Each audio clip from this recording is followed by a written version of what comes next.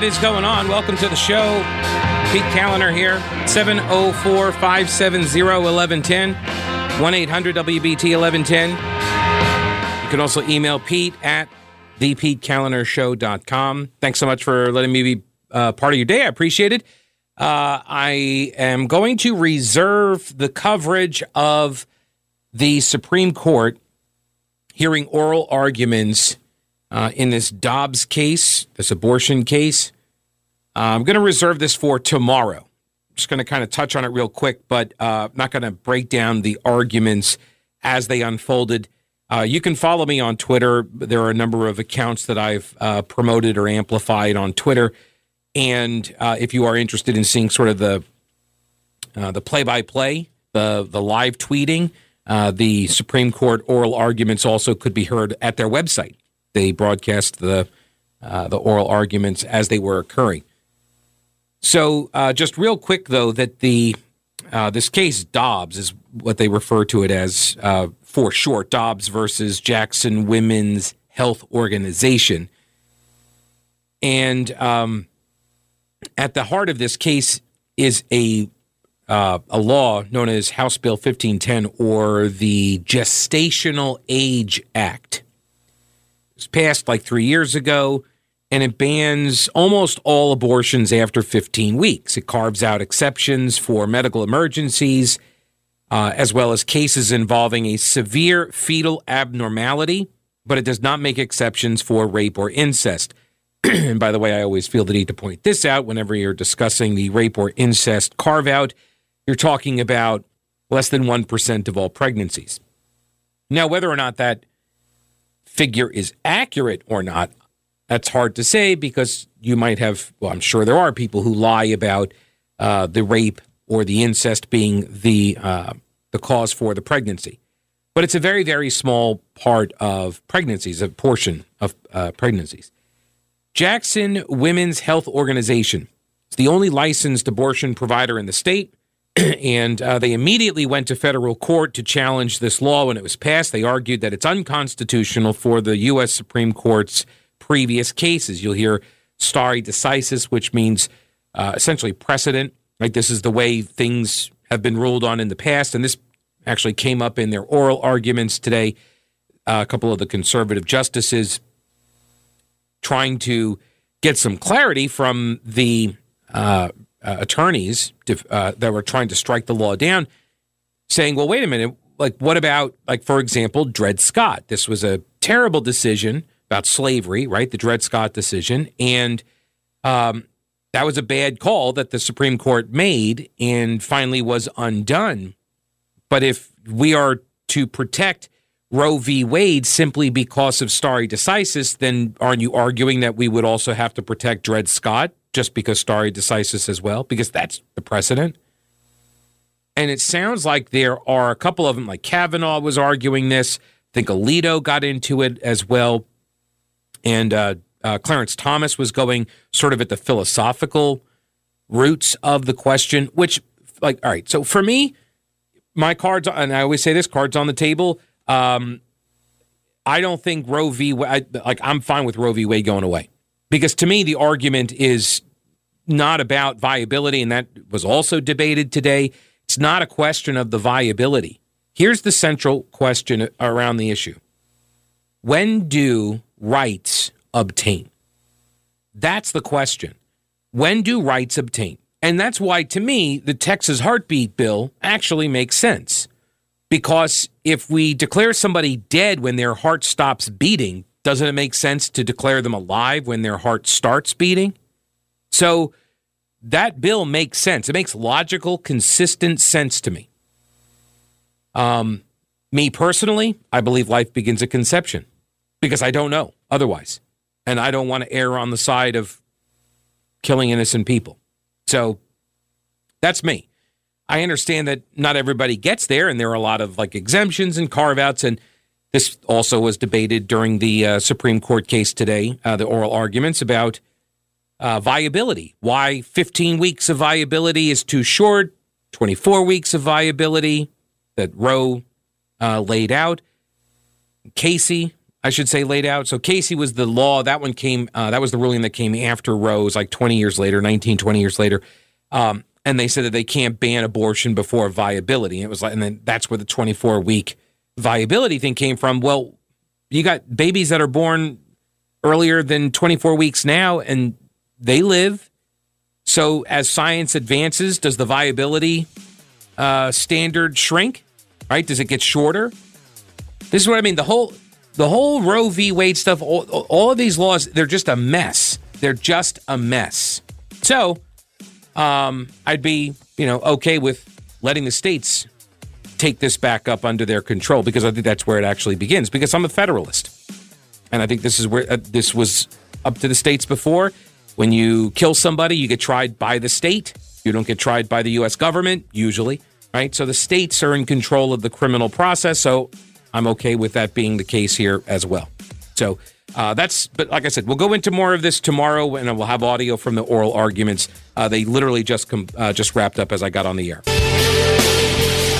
A reminder, Tuesday, December 7th at Bank of America Stadium, we're going to be collecting bicycles along with the Carolina Panthers and our friends at WSOC TV as part of Hancock's Bikes for Kids. John Hancock has been doing this for 28 years, and we would love for you to be able to help us continue this tradition Tuesday, December 7th, from 10 a.m. until 7 p.m. Get your hands on some bikes now before it's too late because of, supply chain issues. Go to WBT.com for all the details. Also, I almost forgot. I did forget, actually, in the first segment, to welcome the governor to Charlotte. Welcome. He's probably already gone. But welcome to Charlotte. He was here for the big ribbon cutting on the Honeywell announcement and new headquarters and all that.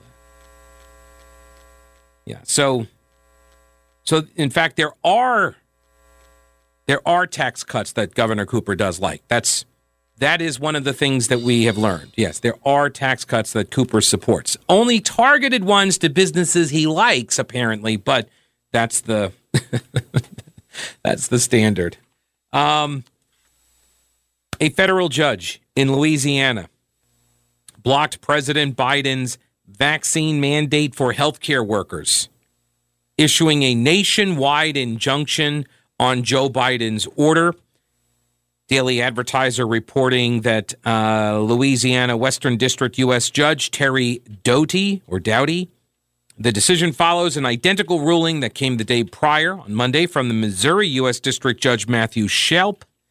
But Shelp's decision only covered 10 states.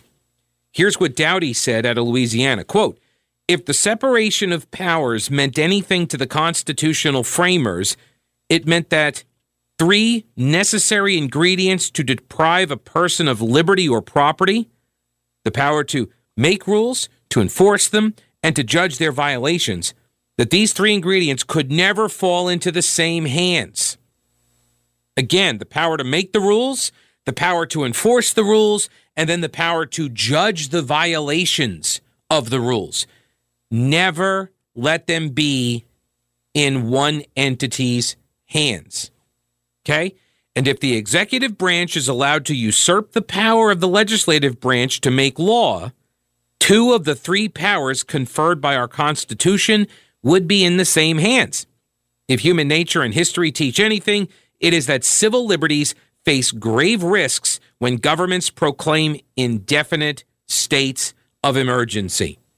This has been my beef with Governor Cooper and the Emergency Management Act and the defenders of Cooper. And anytime you want to talk about the Emergency Management Act fix, these proposals that the legislature ran to try to rein in the indefinite and unlimited power that Governor Cooper assumed at the beginning of the pandemic, we're always met with these arguments. Well, why do you want to stop him from saving lives?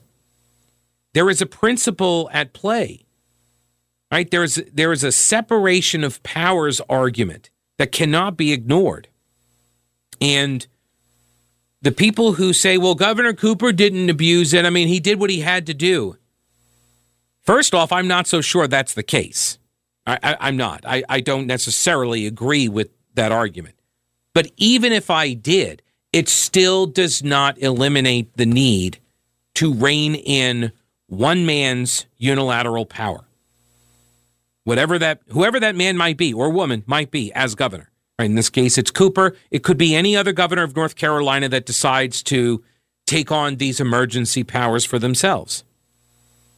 Everybody should agree that that's not what our system was designed to allow.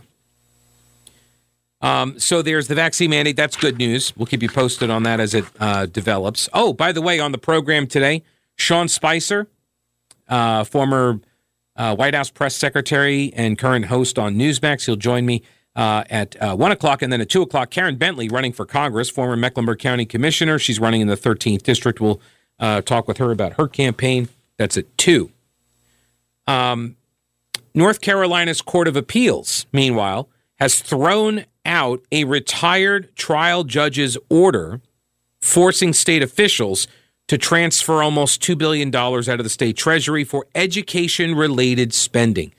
This is the Leandro case.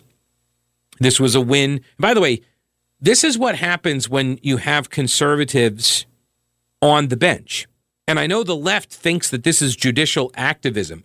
Even in the Roe v. Wade thing, they're going to say if the Supreme Court says kick it back down to the states and let the states decide, the left will make a completely fictitious argument that is judicial activism, when in fact the activism occurred 50 years ago almost with Roe.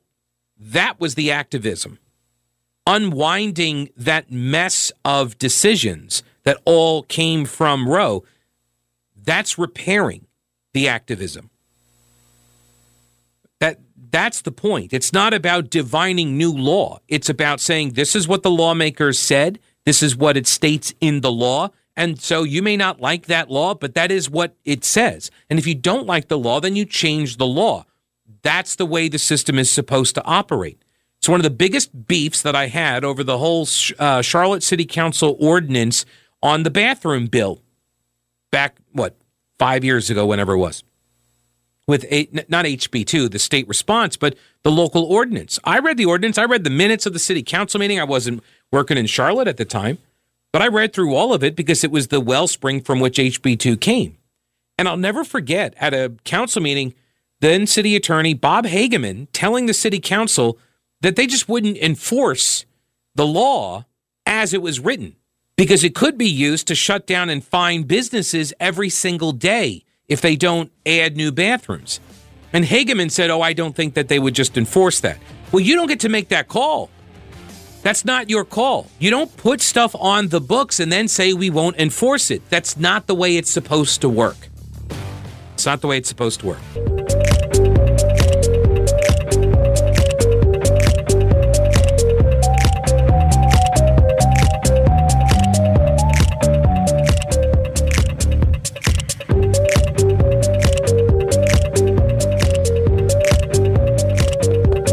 Alrighty, News Talk 1110 99.3 WBT. This music, you know what? It makes me want to give away tickets to the Subway ACC Championship game. It's Saturday, December 4th at Bank of America Stadium. Call now at 704-570-1110 or 1-800-WBT-1110. You call now, you get a pair of tickets to the Subway ACC Championship game right now. What number do you want to do? 7th caller at 704-570-1110, 1-800-WBT-1110. Good luck. And if you don't win, don't worry. We're giving tickets away all this week and on all of the shows. So keep listening for more chances to win.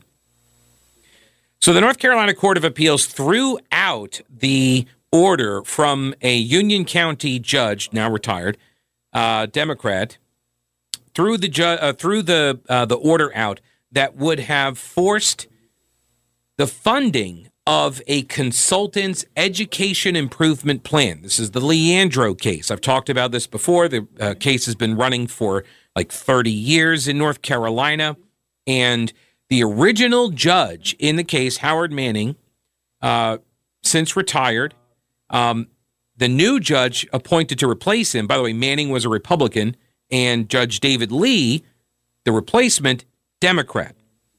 And David Lee tried to force the movement of $1.7 billion into education funding without any approval from the legislative branch.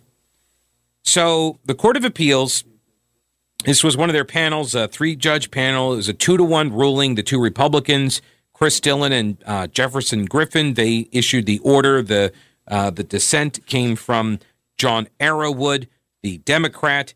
Although I will say, let me jump ahead here, because at the end of this article at Carolina Journal, it says, John Arrowwood dissented from the order. He would have granted a temporary stay in the school funding case, but he accused his colleagues of violating procedural norms to reach a quick conclusion.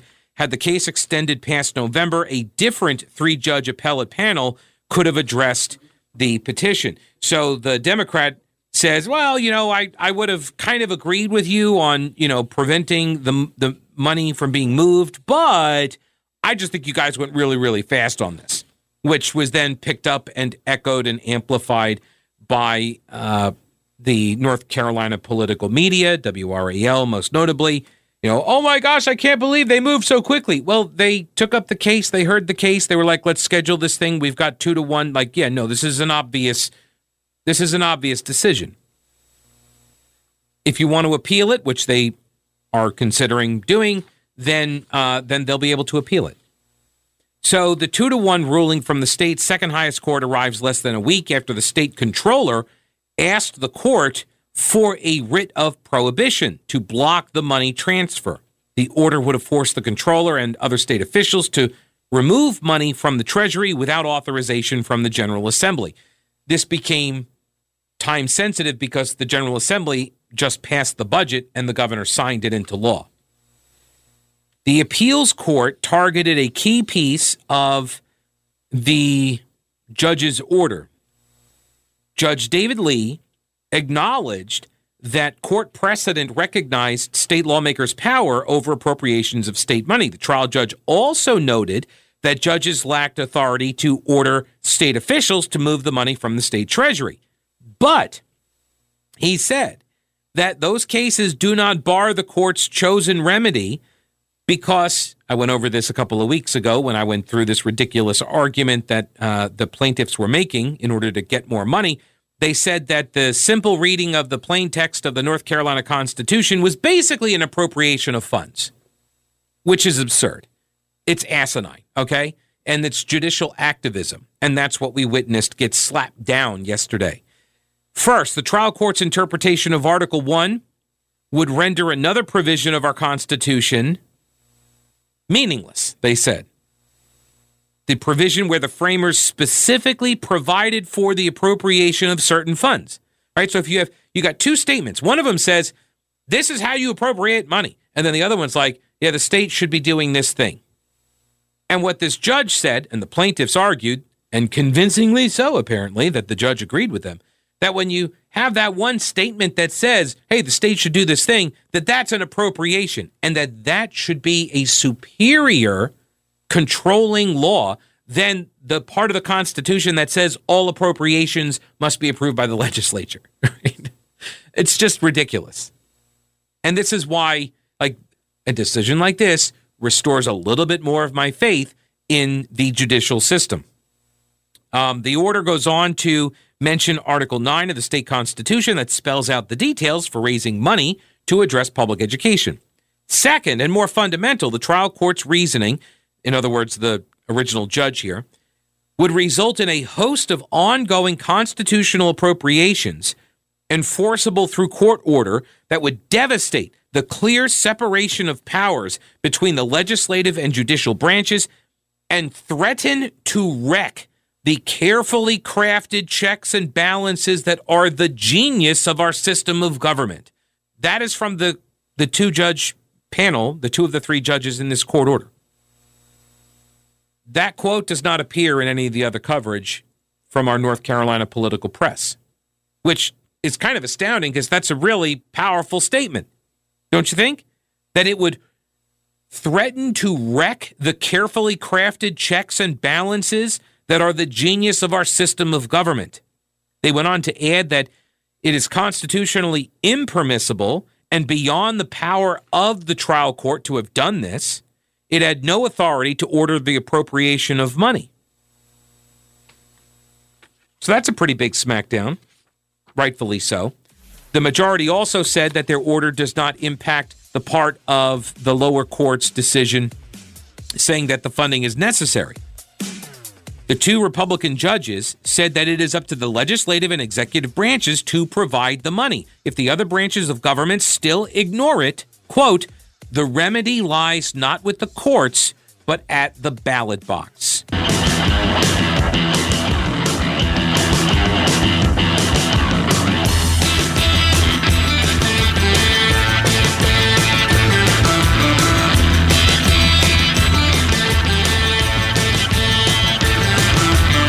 News Talk 1110 99.3 WBT. Sean Spicer will join the program after the 1 o'clock news. Stick around for that. The 2-1 decision out of North Carolina Court of Appeals panel said that the order does not impact the lower court's decision. Came from Judge David Lee out of Union County over the Leandro case now. Doesn't impact his decision saying that the funding is necessary. Here's the key, though. In our system, the funding has to be appropriated by the legislature. It is not appropriate. It is not constitutional. It's not legal for a judge to order it to be so. And when we went over these arguments that were being promoted by the North Carolina Attorney General, who so much wants to be governor, we pointed this out. This is not legal. This is activism at its worst. It is trying to construct a rationalization, a justification. It's the thing that drives me nuts where people just extrapolate out, they spin out these theories in order to get to a place that they wanted to arrive at but didn't know how to get there. So it's the difference between inductive versus deductive reasoning. So like most people think like, what's his name? Sherlock Holmes, right? And, he deduces. And no, it's inductive. The author knew where the conclusion of the book was going to be, and then he induces the pieces of evidence to get to that point. It's actually like one of the great oxymorons of literature. Anyway, the deductive is, no, you deduce from the evidence, and you get to the point. This is the fundamental difference, in my opinion, is when you look at the law and you're like, this is what the law says. And as a judge, I may not like that. I may not agree with that. And as the citizenry, you may not like it either. It may not even be what the lawmakers intended, but this is what they wrote. This is what got passed. This is what the law says. And if, all things being equal, I'm just going to go with what the plain language of the law says. I'm not going to divine meanings. And this is how you end up with decisions like Roe v. Wade or Obergefell, which, by the way, like on gay marriage stuff, I was arguing like the government shouldn't even be in this line of work to begin with. They should have just said, you know what, we're not going to be sanctifying relationships with these documents. We're not going to do it. And if you want to enter, if you want to have a marriage contract, you can get a marriage contract just like you can get a contract for anything else. But, people didn't want to do that. And so we fought it out. We went to court. And then you end up with love wins as a as a judicial precedent. Okay, I'm sure none of that's going to come back and bite us.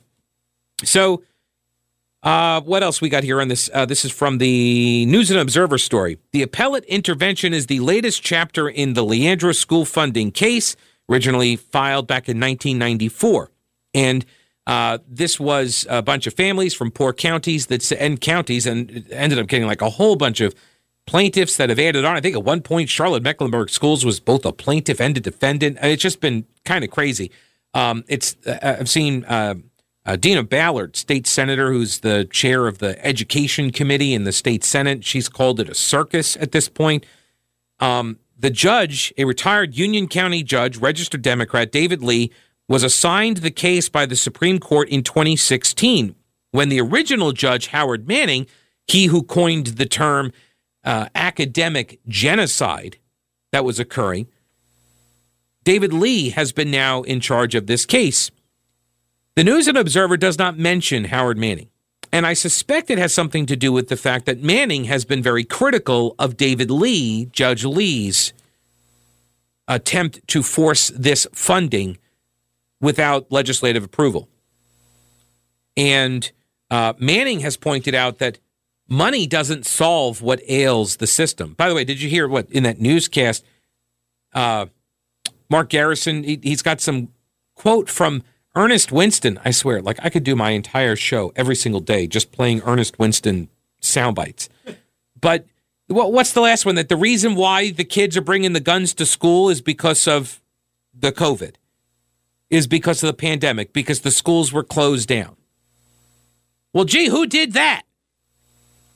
Who's responsible for that? You're not making a good argument for the schools not having responsibility for what's happening at the schools, right? I know. It's like, how did we fail the child? How did we all fail the child that came to the school that you closed and are not screening people coming in? How did we fail? Right. Our fault, not yours. The ones that closed the schools and the ones that don't require the clear backpacks, the ones that don't require the metal detectors, the ones that apparently try to pressure girls into not reporting their rapes on campus, right? It's our fault somehow. Anyway, back to this Leandro case. Judge David Lee ordered the state controller, Linda Combs, as well as state treasurer Dale Falwell and state budget director Charles Perouse to fund the first 2 years of the plan. Combs, who was nominated by former Republican Governor Pat McCrory, filed a petition last week asking the Court of Appeals to block the court order. Combs echoed the arguments of Republican legislative leaders who said that the state constitution only gives the General Assembly the authority to appropriate money. Yes, Combs did, in fact, echo the arguments of the Republican legislature, which, by the way, are in the Constitution. They're literally the words in the state constitution. It says it right there. Article 9, right there. The legislative branch appropriates the money. This is Civics 101 stuff. I know. I know. Maybe I am expecting too much from the press corps. It's possible. I might be expecting too much. I mean, like, am I expecting too much to simply ask the press corps to read the state constitution? Not even the whole thing, just the part that has to do with the law that's at issue. Just read the two parts of the state constitution. The one part that says, the sound basic education part that's not even in the Constitution, but that's what Manning divined out of the Constitution, that the state is tasked with providing the privilege for the right to have the education, and then you've got the appropriation from the legislative branch. These things are spelled out in black and white in the Constitution, and the concept of appropriation occurring at the legislative level goes back to the founding documents of the country. Civics 101. You guys are supposed to be informing the population. What kind of population of citizens do you expect to have? Okay, wait, I know the answer to that question. Right? People that are relying on you to be informed and you're not doing your job. This is why I get so mad at the media critique stuff. This is why it chaps me so. Because it's such an important part of the job. But I know, it's all about narratives now. All right, actually, we'll talk a little bit about this with Sean Spicer. Up next, News Talk 1110 and 99.3 WBT.